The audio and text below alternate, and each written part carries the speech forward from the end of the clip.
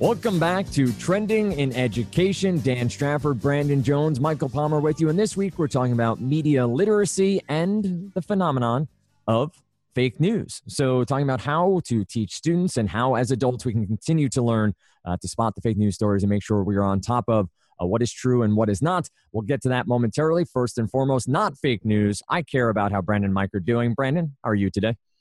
I survived a shark attack this weekend. Really? Yeah. Wait, what? Yeah. Wow. Yeah, I know. I was swimming in the ocean. Yeah. And I was attacked by a shark. Interesting. Hashtag fake news? Yeah. Did That's a callback to one of our articles that we had for fake news. I see. I just thought I'd kick it off and start. I'm doing quite well. Yeah. It's the fall in New York City. It's a beautiful time to be here in the city. So nice. So I'm doing great. Thanks, Dan. Michael, yourself? I know I'm a little good, sick still. Although apparently I have a nice fish hook in the side of my mouth because I was curious about Brandon's exploits, but turns out it was fake. So and that's the theme, right? That's what we're planning to talk about today. Oh yeah, I scooped our own scoop here. Sorry, Dan. Well, that was talking fake news today. We are talking fake news. Well done. Setting it all up, knocking them all down. And obviously, fake news has been in the news cycle for 18 months or so. Presidential election through the term out in front of everybody. But really want to focus on the idea of intentionally, patently false articles, content, memes being shared via social media, and how teachers in classrooms are starting to combat that. And I guess a adjacent space, or even more so, Mike, is media literacy. You know, as we deal with new media, deal with the proliferation of video content and online content, really understanding how to teach in the classroom what media is, how to digest it, how to understand how it works, and really be able to sort of spot the fake much easier than maybe it is on a Facebook or a Twitter feed right now. Yes, definitely. Marshall McLuhan said back in the day, the medium is the message. And there's so many new media emerging right now that it's easy to get confused. And particularly when those new social media forms are emerging, lots of them are easy to manipulate by those who may have nefarious aims that are not necessarily tied to the truth. So trying to understand how educators can provide learners with the right curricula, the right lesson plans that help them become a little more savvy. So I think that's certainly a theme that we saw based on our quick lit review here. And, if anything, we're going to see more new media emerge and more, news sources emerge. And more, we're going to have to educate younger and younger learners how to discern what's real news versus what's fake. So I'm excited to lean into the conversation. And Brandon, it seems like technology is playing a large part, obviously, on both sides of this, right? We have the ability to disseminate information very quickly to a large number of people, and for those large number of people to quickly disseminate that to an even larger group, which causes fake news to really get almost a sense of group verification or sort of the, well, my grandmother shared it on Facebook, it must be true, sort of source value. But also there is technology being built to try to combat it, to try to show the links between fake news, how these articles come to be, how the posts come out, verifying news sources. Is this technology sort of chasing its own tail, or is this the intent of the use of technology, much like we've talked about in classrooms anyway? Yeah, there's a lot in there, Dan. I think yes, technology is involved on both sides. I think we've seen on many sides, on all sides. Many sides. Yeah.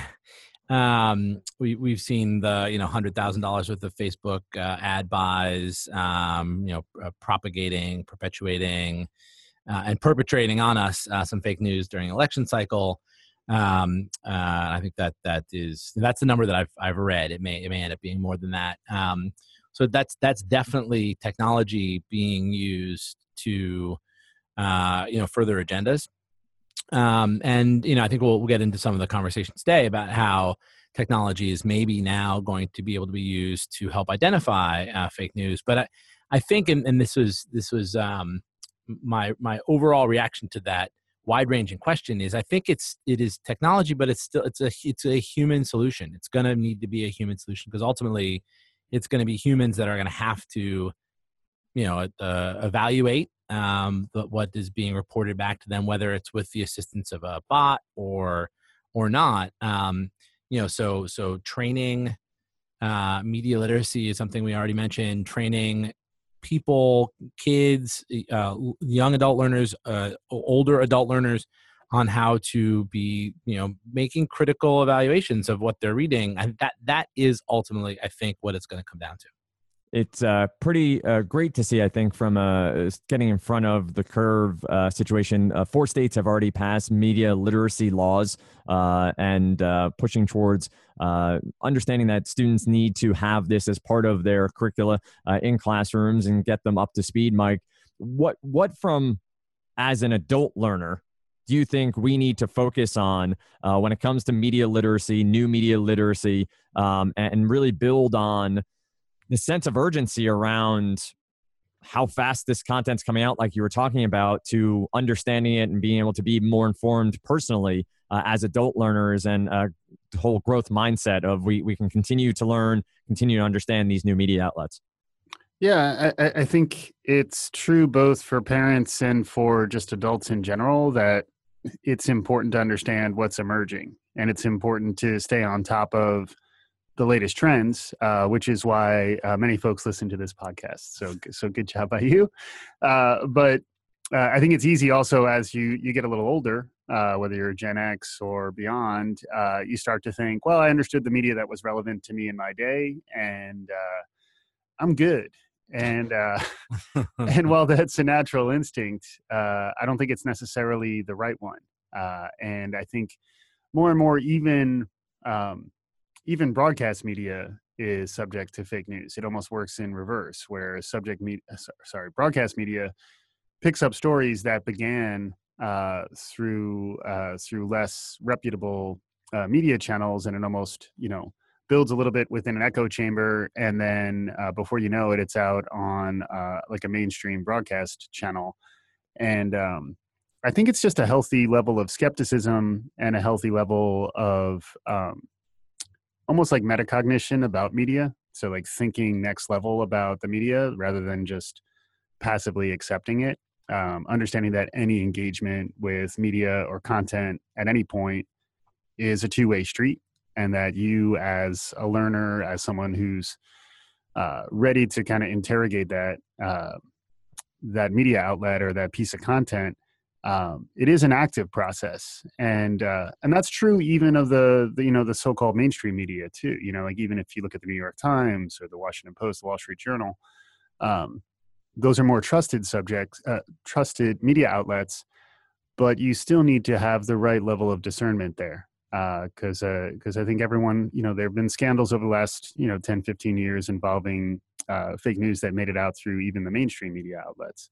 So I think a good level of skepticism and a good level of media savvy is really becoming table stakes to just engage as a citizen in the 21st century as an adult. And then you have to know that to educate the next generation and the generations behind them. Yeah. Sorry, just one follow on that. And this came out in a bunch of the articles. There was a CBS News article that we shared, a TED Ed blog article, and Dan, you'll put these all available. Absolutely. Maybe what you can do, Dan, is you can layer in some just straight fake news in there. It could be an exercise in people applying what we're talking about right now to discern which of these things that Dan posts is fake news. Yeah, before you were saying bot or not. Yeah. I thought that could actually be like a game. I like that. Bot or not. Bot or not. Yeah. Yep. You heard it here first. Yeah. But basically, this is going to be reductive. But basically, all of these stories are just saying, just care more, right? Like, teaching kids to spot fake news is some part about like what to look for that is likely to be fake. Teaching a bot to do the same is going to be all about that.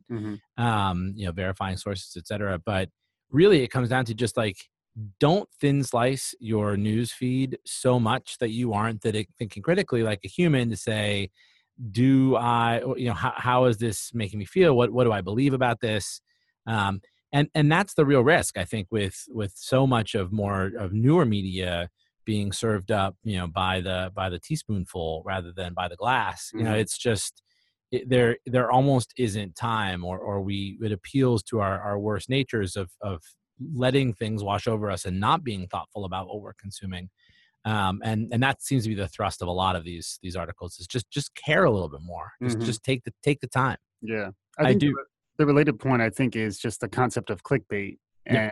like what types of triggers will get the level of response that the authors want, and how much do we allow ourselves to, sort of surf the clickbait wave, which I think we've all done from time to time. It is intriguing to see Absolutely. what's out there, but just understanding that whatever you're consuming, you should be particularly as an adult, and we want to try to train younger people to do this as well, is just be intentional about it. Like, actually think about your sources, and then the bigger problem may be that, in this world of, the power of the retweet and the power of the likes and the shares, what's more provocative, what's more sensational tends to win, at least on like sort of the fast twitch, I got to respond right now, I got to like this right now, I got to see, am I trending? And I think those are all things that, we should be a little bit cautionary about.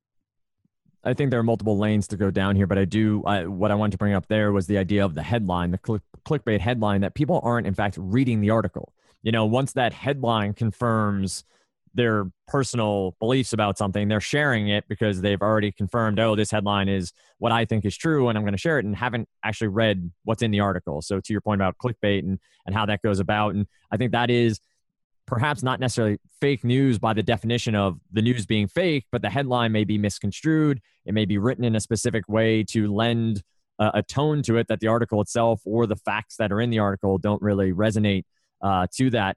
But I do think it's an interesting sense of caring, Brandon, that you brought up, and the idea of wanting to question things more. In school, we're taught when we're writing term papers and papers, we have to cite our sources, right? We have to make sure we understand where we're getting things from, that we're citing where they're from. You're giving your notes at the bottom and saying such and such a book, these pages.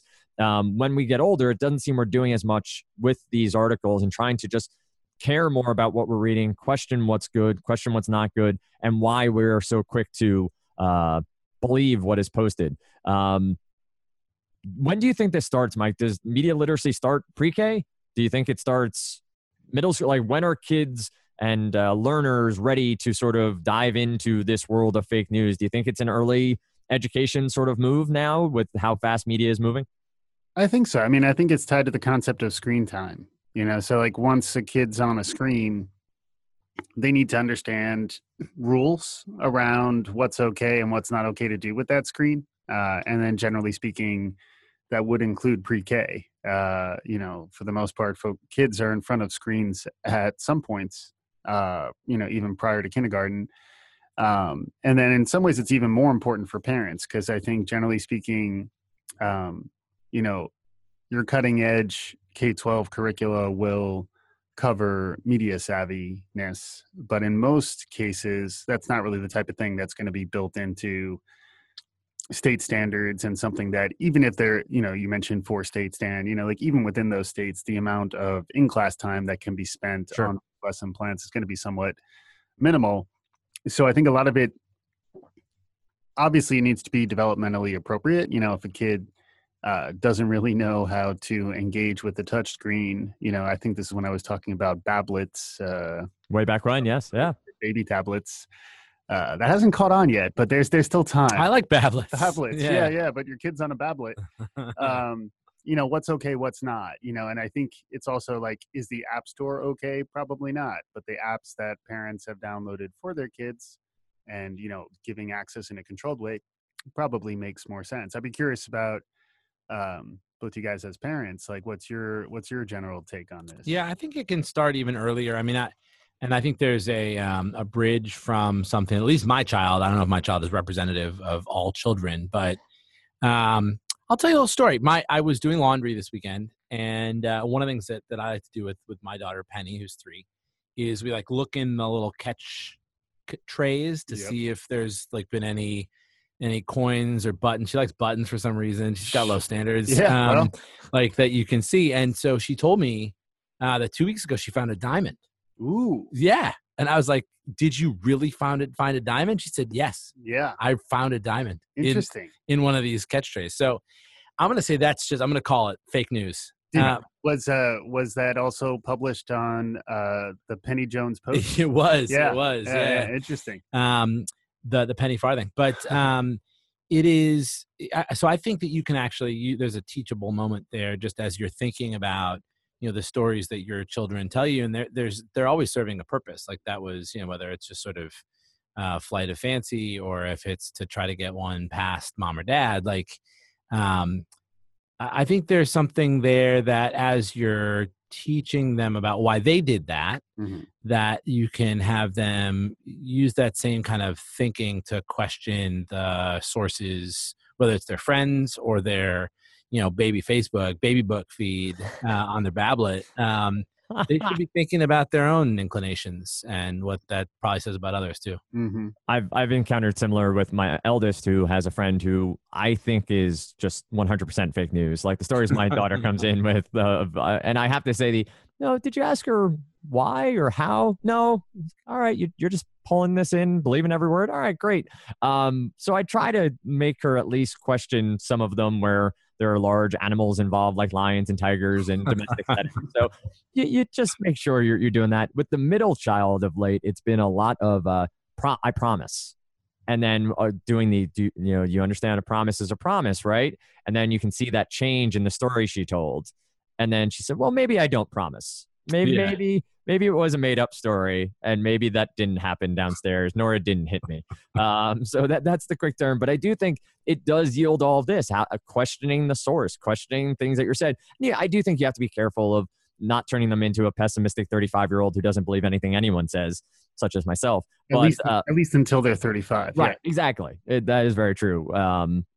But I do think it starts early. And to your point, Mike, I think as you have screen time and as you're talking through stories, to get them to a healthy level of, do you think this happens? Do you think, why? Why do you believe this? Why do you think it's true?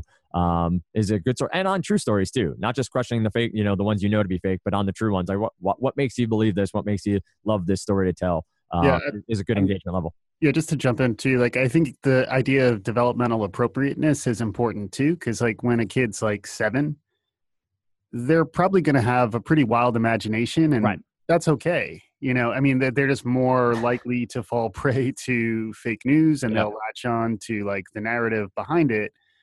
But, understanding that if your kid's then 17, right, also still latching on to, the Sharknado updates and what have you, that's more of a warning sign. So you kind of don't want to stifle that creativity in maybe the early K-12 time, and also understand at what point, because there are actual cognitive milestones you need to reach to be able to understand, the validity of a source and sort of the contextual basis of history. I'm still learning some of those things at this point. So, without being too somber, to your point, Dan, I think it's important to kind of figure out when you can let a kid be a kid. Right. And then when it's an actual teachable moment around how media is supposed to be consumed. I do think the concept of safety, though, is important, and safety just around use of the internet, which also gets into related concepts of cyberbullying and just spending any time in the comments section. Anywhere. It's brutal. Period. It's just brutal. But there are just moving from children's to adults. Again, I think a trend that is going to be positive, and this is back to your question, Dan, is the internet's technology on both sides, or Mike said many sides. There are solutions here as well, and PolitiFact or whatever the fact check that Google and Facebook both have introduced, sort of verification indicators in their feeds. I think that's gonna be good, and the more fake news, the more whether it's teaching us teaching our kids as kids to start looking at a critical eye, not a pessimistic one, but looking with a critical eye and demanding there be, more verification, I think that's going to yield more sources like this, more, sort of watchdog or third-party verification. And I think that's going to be good. And with the power of the internet, like everything that has ever been known is knowable at once. And so you're able to build a lot of this on top of the sort of fake news structure that exists. You know who can help? That's good. Tarobo. Let's get Tarobo. Oh God, Tarobo. I love Tarobo. I got to get back. I think I might be done with this episode. I got to get back to my Tarobo manga. Fantastic stuff. And I do think this is one of those topics that is wide ranging and obviously has a lot of subsections to it across age ranges and education levels across what we consume every day on multiple sites. Great discussion from Brandon and Mike. As always, you can find us on Twitter at TrendingInEd and the same on Facebook. That is Not Fake News over on trendingined.com. There is a glossary, also not fake news, so go check that out. And we'll be back with you next week when we talk a little bit about sports and education, the cross-section therein, and what we can learn from sports as we continue to talk here on Trending in Education.